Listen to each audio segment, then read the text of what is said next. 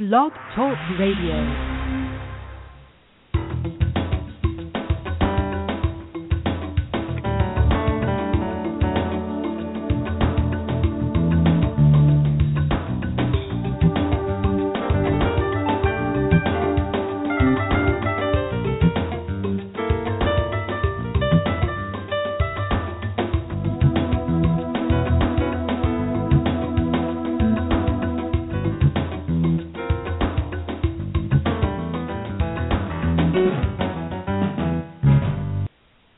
Welcome to Straight Talk Radio, where we discuss business, politics, and culture. I'm your host, Donia Keating, coming to you live from the Seattle area about 2 p.m. Pacific Time on Thursday, November 12th. Listeners, dial 646-378-0261 to chime in live. Press 1 on your keypad when you're ready to speak so we know you're out there. If you want to send us a comment via the chat feature, you can open that up and go. Chris will shoot your questions to us, and we'll try to get to them as soon as we can.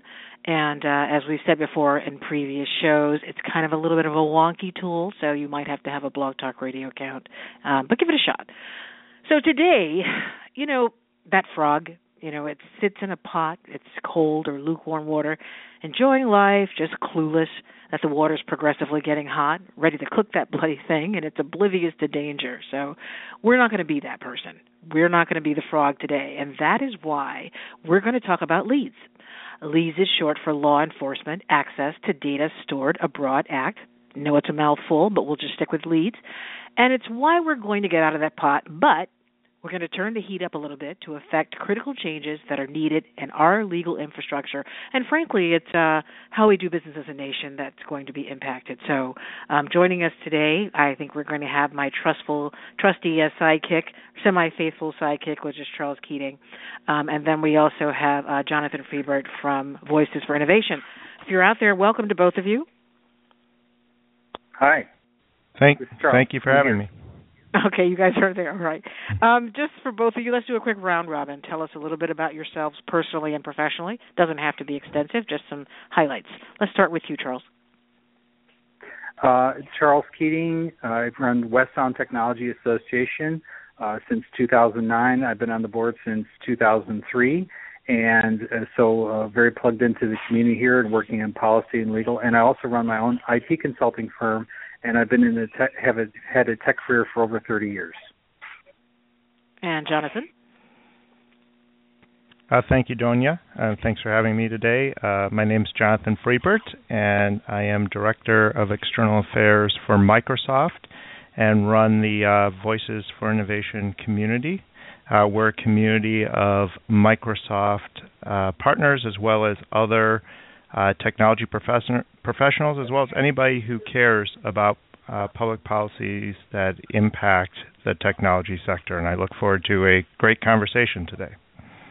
And thank you for that, because one of the first questions that shot through here was from someone that said, what is it, and do I have to be a Microsoftie or do I have to be a partner in order to be a member and or partake? And so if you're listening, your question, the answer is no. Anybody can do that. And so Jonathan made that clear. So let's talk a little bit more about Voices for Innovation, or we're going to call it VFI today. Tell us when it was formed. Tell us why. Tell us some of the initiatives and successes that you guys have had. Great. Thank you. So Voices for Innovation was formed about 10 years ago. And basically the idea behind it is to create a community where public policy, technology, and business intersect. We want to help, in particular, our Microsoft partners and specifically small business partners have a voice in some of the critical issues that are being discussed that impact not only Microsoft, but impact the technology sector, your customers, and consumers as a whole. So the community, like I said, has been around for 10 years. We have close to almost 90,000 participants in the community throughout the U.S. We're really focused on the U.S. And what we want to do is, we want to keep people informed and then give them the opportunity to engage on some of these important issues. So, Donia mentioned the LEADS Act, and cloud privacy is certainly an issue of focus today. But we also get involved in a number of other issues. For example, STEM, science, technology, engineering, math, STEM education. there is a talent gap in this country currently, and certainly going into the future, where we need to have more computer science folks, people with computer science background, but also people who have technology acumen to fill some of the jobs that are going to be open in our economy going forward. So that's an issue that we focus on. Another issue that we focus on concerns patents and ensuring that IP gets protected. A number of our Microsoft partners have patents or care about protecting IP, and we feel like the IP is a cornerstone to innovation and moving the economy forward. So those are just a couple of examples of issues that we have also focused on. Okay. And Charles, you're obviously a participant in VFI. Why don't you just give us a brief sketch from your perspective why VFI has been of value to you as a small business person and also as the leader of a technology association? Well, first off, as a small business, I think we have the same concerns as large business in that we want our information protected. We want to promote an innovation economy. I think one of the things that small businesses can really benefit from an innovation-based economy because they have alternatives. So they need to be able to be competitive, and I think being able to leverage cloud technologies allows small business to access markets and do things just that normally would only be available to big businesses. So I think with VFI provides that aggregated voice that allows businesses that are small to be able to have an effect in policy. And I think that's a key thing. And, of course, it's the same, like I say, same concerns as big business. VFI has provided that key avenue for aggregating and providing the voice that leads the innovation conversation. We really need to have our laws catch up with where technology is moving. In fact, I think they need to skate to where the puck's going, and that's probably going to be part of this conversation, and that's a huge order of business. So, So, if you just joined us, we're talking about LEADS, Law Enforcement Access to Data Stored Abroad Act, and we are speaking with Jonathan Freberg with Voices for Innovation and Charles Keating. So, Jonathan, let's talk about LEADS. Tell us about when it was introduced, some of the co-sponsors or sponsors in the House and Senate. I think the good part that some people probably don't know is that it has strong bipartisan support, which is a good and very rare thing. But talk to us about why it's important, and then we'll move on into some recent developments. Great, thank you. And let me start by saying, let me just maybe start by saying a broader table, so to speak. So what LEADS is about modernizing outdated laws. So as Charles referenced when he was talking about this, we have what I would say a really murky legal landscape when it comes to how data gets managed by governments. And what that has led to is really, confusion by customers and confusion by companies because they're not sure of their responsibilities. And really, when you think about small businesses and even large businesses like Microsoft, we're unable to assure our customers that their data will be uniformly protected, and that's really the issue at stake. Our data privacy laws have not been updated in almost 30 years, going back to 1986. And if you think about what the technology was in 1986, it's very different today. And so really what's going on in Congress is there are two bills. So first is ECPA, Electronic Communications Privacy Act, ECPA. And that's the bill that I'm referring to that hasn't been updated in 30 years.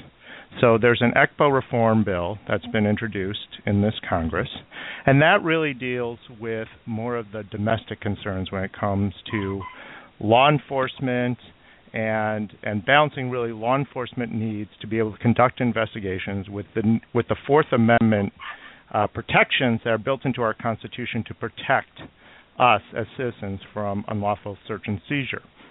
And really, if I could boil it down very simply for folks, it's that the belief that personal information stored in the cloud deserves the same privacy protections as personal information stored on paper. That's really what we're talking about here. Does analog data that you maybe put in your file cabinet get the same protections as data that you're storing in the cloud? We say yes. I mean, essentially yes. That should be the case. So you have ECPA that deals with domestic, and then you have the LEADS Act. Because when you think about it, in the day and age that we live in, digital content is borderless. You can store digital content, potentially anywhere in the world. And so what LEADS does is addresses some of the gaps that ECPA doesn't cover. And so again, LEADS was introduced in this Congress, and as Donia referenced, it has some strong bipartisan support. It's introduced both in the Senate and in the House. In the Senate, it has 13 co-sponsors, which is great, but we're trying to build additional people to sponsor the bill. And then in the House, it has over 110 co-sponsors.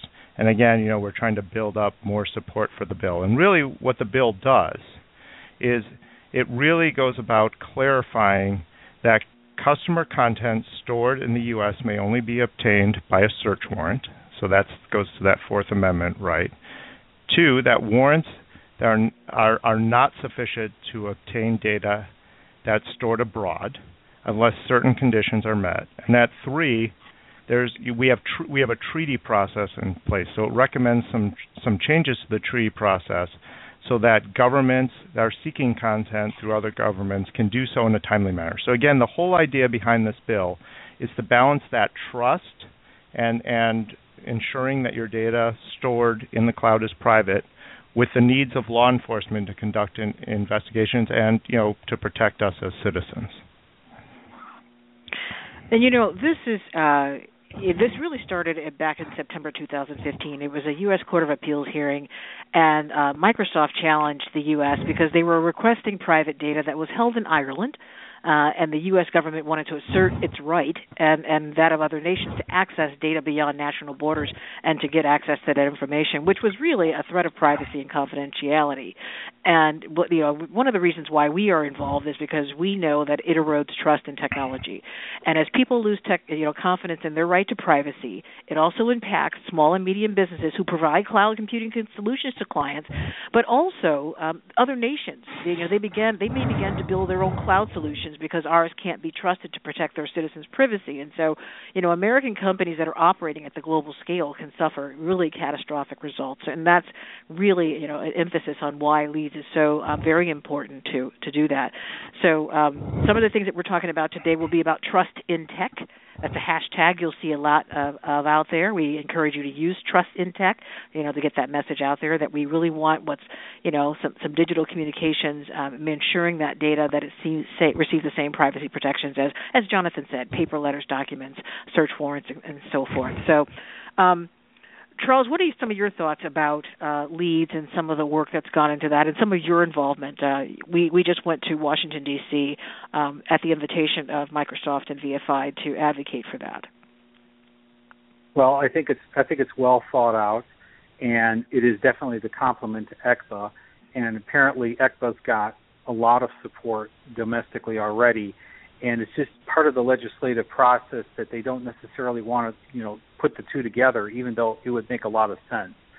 Protect your data, domestically and provide the same mechanisms so that people overseas, their data can be accessed through mechanisms that make it just we're treating foreign citizens with data in foreign data centers the same as we're treating U.S. citizens in U.S. data centers.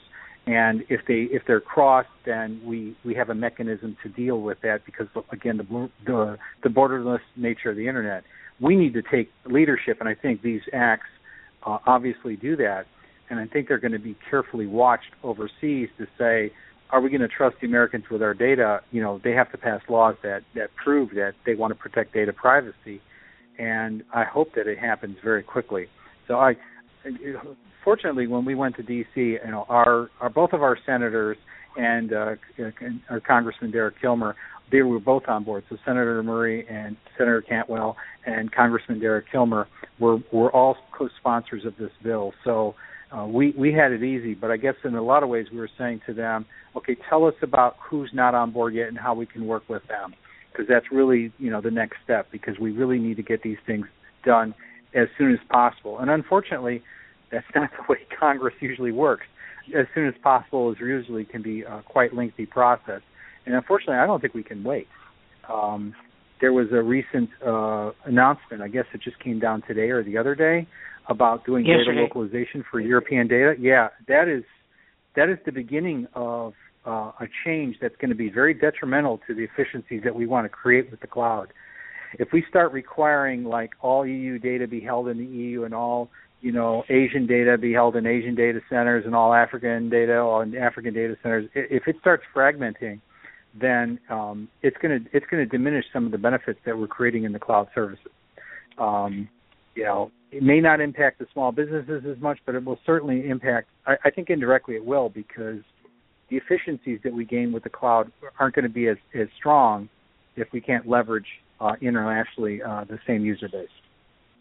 And that was big news yesterday. And if for people that don't know what that is, Microsoft was offering its EU customers the option of storing their cloud data in Germany, and it was to address concerns about the security of data centers in the U.S. following reports of U.S. surveillance by intelligence agents. And so the data that the customers enter into internet-based Microsoft software for office and business apps will be stored in two data centers shepherded by Deutsche Telekom, DT, which is their largest telecommunications group. And then, of course, there's some other protections that go in there where Microsoft is going to be granted access to that data only if it's given permission by the customer or by DT or its subsidiary, and then it will control access to that data, if they grant it, only under the supervision.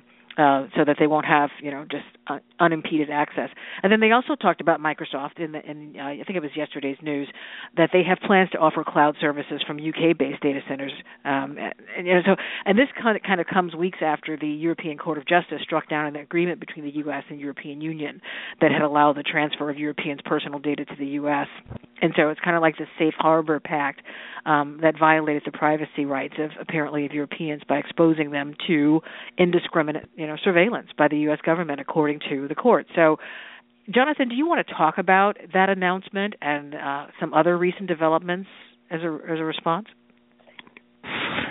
Sure. Let me do one thing first. I just wanted to put something into context about, and it's something we touched on a little bit, but this country, when you think about it and you go back, we've always had to balance technological advances and think about how we interpret our civil liberties. And so when I present on this, there's a slide that I use that has an envelope and then the telegraph and then and a computer. And just to put again into context, because I think it's important. In the early 1800s, when our postal services were being developed, literally, you were handing the government your documents. But if you put in a sealed envelope, it was considered private, and the government couldn't open the envelope without obtaining a warrant. That's kind of how those civil liberties were interpreted. And then, when the telegraph came along in the early 1800s, and Thomas Morse invented the software for it, the Morse code, it made it very useful. But when you were sending your message, you weren't sending that in a sealed envelope, but you were at times, giving your message for someone to tap it out using the Morse code, and someone on the other end received it. And again, our laws had to be updated to recognize that was a private communication end to end, and gave it the same legal protections that would be if it was delivered in a sealed envelope. So again, now you think about the advance forward with laptop and computers. When ECPA first came into place in the mid 80s, there was some early electronic email happening, and so there was a law. This law was put into place, and right now it looks very primitive. But we have to adapt, and I think challenging our elected officials to adapt our civil liberties and how those civil liberties get protected to what the technology is of today, I think is really important. And one of the messages that, I think is important is that the status quo just is not acceptable anymore. That we can't keep allowing interpretations by law enforcement and confusion to exist in the marketplace. And so, I put that into context. Again, what was announced by Satya Nadella in Europe, and that is, basically we have an ongoing commitment to, Microsoft has an ongoing commitment to establishing trust, to driving economic growth and innovation, and offering customers more choice. And because of, again, our legal infrastructure right now, because of some of the safe harbor issues that are happening as well, there is a situation in the marketplace that is requiring companies to make some adaptations that they wouldn't necessarily do. And so that was, I think, this is my opinion now, that was what I think really kind of drove this is, there was some of these concerns that were happening from Europe in light of the fact that there is this vacuum with the legal framework. And so we had to, we as a Microsoft, as a company, had to respond and offer some of the choice. And so that's, we have data centers all over the world, and we try to place data centers close to where our customers are. But, this data center in Germany, I think, was part of, offering some more of that assurance on the trust side for our European customers. Yeah, and there are other countries that are apparently pressing U.S. tech titans like Microsoft and Facebook and Twitter and so forth to keep their clients' data on local soil. So, there was a new law in Russia that requires companies like that to store and process their data about Russian users within the country's borders. And so when you say you're being responsive to that, it's kind of it's a win-win in one sense. You're responding to your customer needs, but you're also protecting yourself because of those loopholes and because the law hasn't caught up to the technology and business operations of organizations and companies like yours. So this is really, for people that are listening, this is serious business, and this is the trend line. And so, right. The reason why we did this broadcast was to talk about the fact that this is not just about Microsoft or Facebook or Twitter. It's about all of us and the way that we are doing business in the 21st century, and to ensure that people that are operating here in the cloud, that the cloud is trusted, that we can still transact business and we can still thrive. So if you're out there and you aren't quite sure what to do, then I would urge you to go to voicesforinnovation.org and just start plugging into the information there and plugging into the initiatives and making sure that you are communicating the seriousness of this issue to your elected officials to get them to act. Because I think what we've talked about and what we discovered in D.C. is that some of it is just about the process of moving slowly, but it is also about law enforcement. Like you said, Jonathan, it's sort of used to doing business a certain way and just kind of resisting the change and resisting the shift and not wanting to ramp up and get the resources that would be necessary to cooperate more with international sovereigns. So do you want to talk Can I add one thing, Donia? Sure, Donia, I don't mean to talk over you. One thing, and I think this is important about sort of what you were just saying or underscoring, this whole notion of trust in tech is ideally you would want to have the technology be ubiquitous in that you can store it anywhere in the world where it makes the most sense, right? But here's an interesting fact that, so Cloud Monitor 2015 did some research, and it found that 83% of all German enterprises expect their cloud provider to operate local data centers in Germany, right? So And part of that reason, I think, there's trust there's localization, but I think, in the fact that you have this sort of absence of a legal framework internationally, globally, and this sort of vacuum of when it comes to law enforcement and doing investigations and some of these issues, I think that plays into people's decisions and plays into customers' decisions about, where they want to store their data, who they want to store it with, et cetera. So I think it is important, and I think that, if we're talking about again, data and the global nature of it, and the fact that this is going to be driving a lot more innovation in our economy, really enabling small businesses to grow and thrive, then to your point, we really got to get the legal framework in place, in the U.S., as well as have, this treaty process or other processes in place to ensure that there is this, respect for the privacy of data abroad. #TrustInTech. So, okay, Charles and or Jonathan, either one of you can jump in on this, but some of the things that we learned when we were in Washington, D.C., and there are some, and you're going to run into this. It's going to be whether it's a lay person or whether it's going to be somebody in the system. Their question was, well, what do we care? I mean, this is we're domestic. We're the United States. That sounds like an international issue.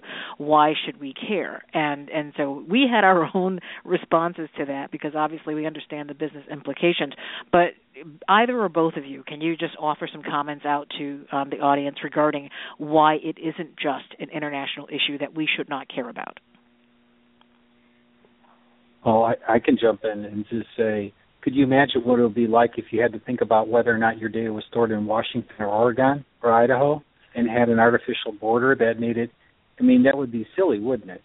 Right now we can do services and we can do business with any company anywhere in the United States, and it's not going to matter to us if they're in, if they're based out of Colorado or they're based out of San Francisco or they're based out of Washington State. If you turn it on, the service works and it meets your needs, that's the defining factor. And that's the way you want the Internet to operate. And if you create an artificial border at the border of the United States that says, wait a second, your services are going to work this way, and as soon as you get outside, then we're perpetuating, we're taking away one of the great advantages of the Internet, in that it is borderless, and that you can leverage services that work seamlessly across the world. It's something that's meant to bring us together.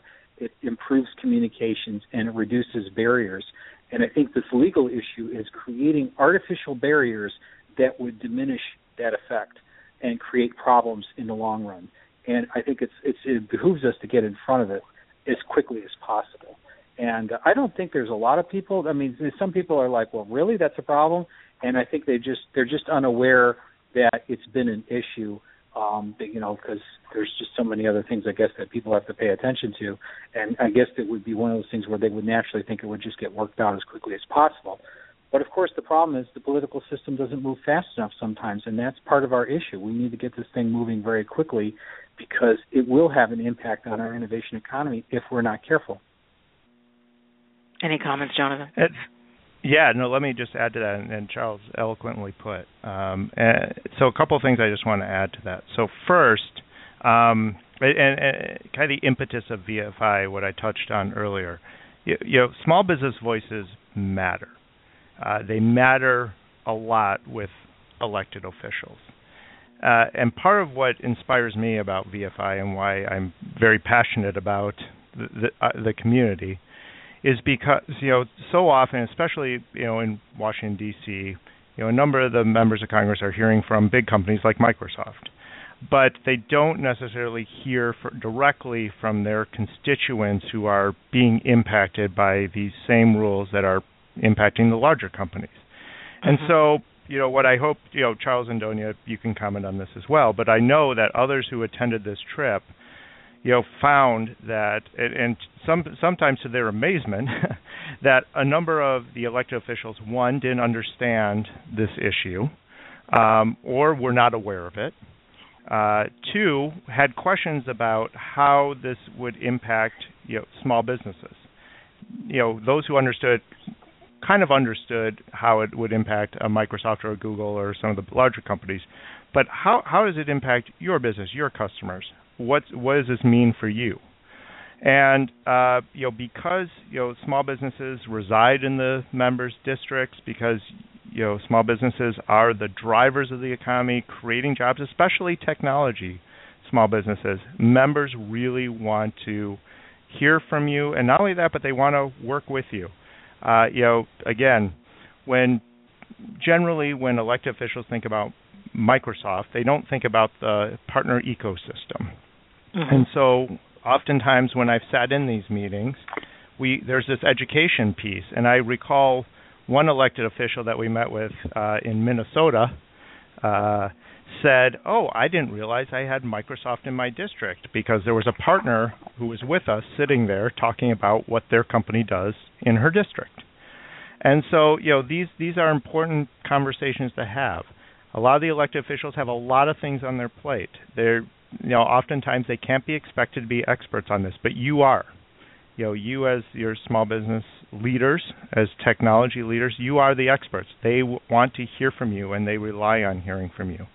So I think, again, the more momentum that we can build for this, and part of what we try to do with VFI is make it very easy for you to write your elected official, to connect with your elected official.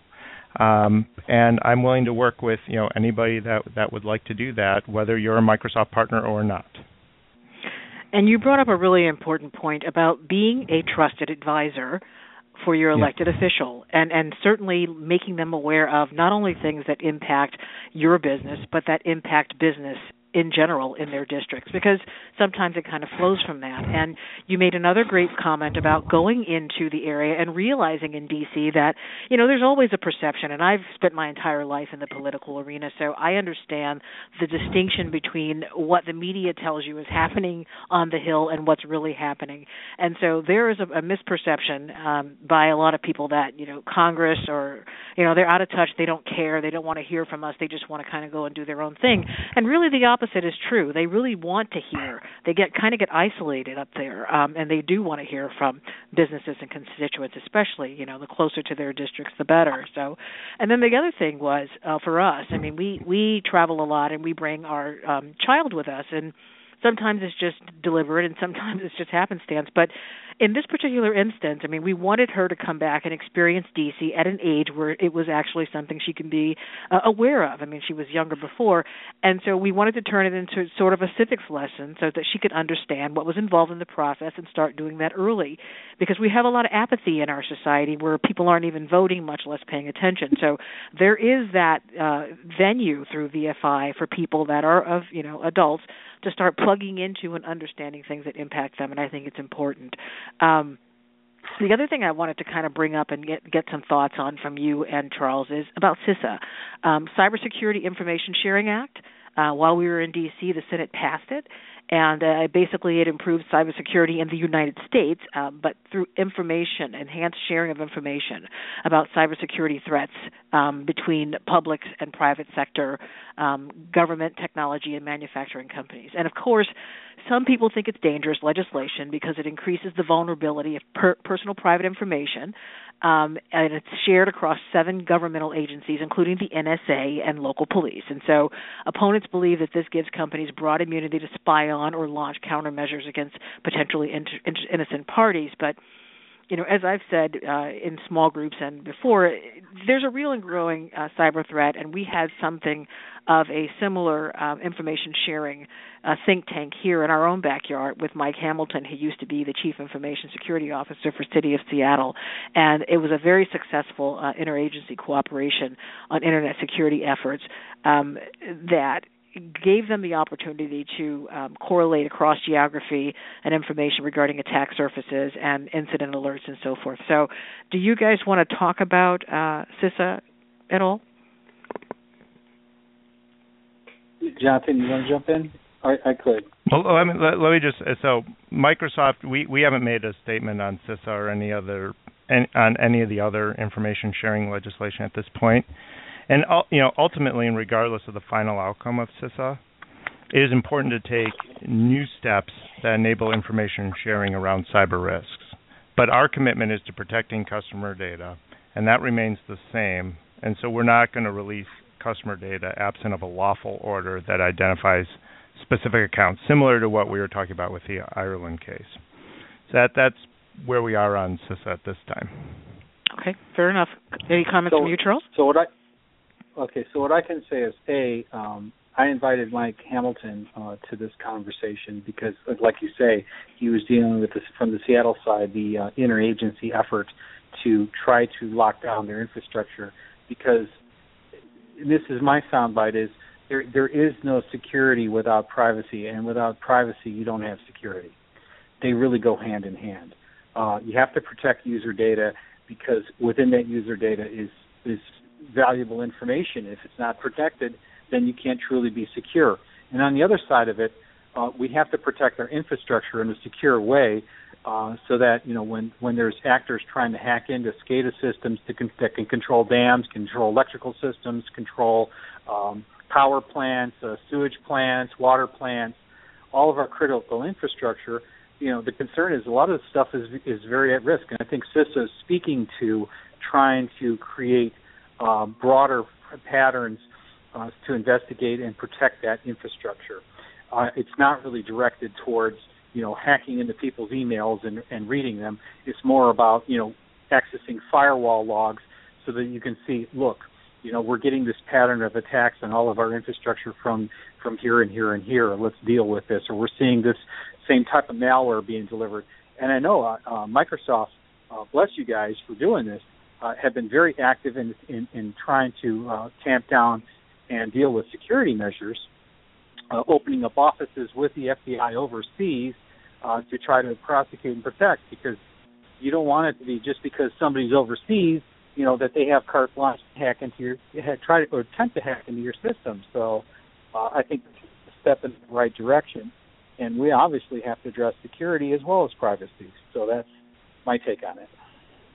Yeah, okay. I would just add one other thing. This is a really complicated issue, and but if you watch the presidential race that's going on, both the Republican side, the Democratic side, cybersecurity is top of mind for a lot of the candidates. So I would encourage folks to really pay attention to what they're saying around these issues, and for those who are interested or who are involved with presidential campaigns or any other campaign at any level, I would say, I encourage you to, again, as a trusted advisor, insert yourself, talk about some of these issues. There is the data privacy that we've been talking about that is, maybe, has equal or greater impact than some of these cybersecurity issues as well. So, it's important. I would say that, a number of these technology policy issues could come up during the course of the campaign season. And those are opportunities to raise it as well. So, for those that are joining us, because it's kind of the numbers are moving in and out here, we're talking about the LEADS Act, which is law enforcement access to data stored abroad. Kind of some fine points, they'll help restore, this act will help to restore trust in tech by ensuring that digital communications and data receive the same privacy protections as paper letters and documents. Court-approved search warrants, similar to laws governing access to physical documents. No-brainer. Fair rules for government to access data stored abroad, protecting Americans' privacy and setting a model for other nations. Strengthening international cooperation through mutual legal assistance treaties with other nations. All no-brainers. This is not an issue just about Microsoft. It affects us all. VFI is a great vehicle for keeping in touch with this issue and others which impact innovation. So you take a seat at the table because, you know what they say, if you're not at the table, you're on the menu. So time is of the essence. You need to do it today. And, in fact, I would say do it now. So with that in mind, Jonathan, what's the best way to engage VFI for information, answers to questions, continue the conversation with the community? Sure. Thank you. So best way, I would encourage those who are listening to sign up for Voices for Innovation. Sign up for, just to get our newsletter or some of our information. We are at www.voicesforinnovation, all one word, .org. You can find us on the web there. We also have Twitter at VFI.org, as well as a Facebook community. So that's some places to start. I would also encourage you on our website. We have an action center that enables you to write to your elected officials. So right now, our main campaign, not surprising, is around the LEADS Act, as we're trying to build momentum for that. So you can, when you come to our website, you can click on a link and you can write your elected official. All you need to do is put in your address so that we can connect you with the right elected official. We have some suggested text in a letter, but you can write, whatever you want. It's editable. We try to make it, again, easy as possible for you to write your elected official, but we also, and I think elected officials also really value getting personalized messages from their constituents. So I always encourage people to personalize their letters when they're writing. And then finally, if you are interested or want to get involved at a deeper level, you can email me. I am at letter J, FRIEB at Microsoft.com, and I'd be happy to connect you to the VFI community as well. And of course, awesome. Donia and Charles are great VFI members, so they can, connecting with them as well is excellent. So.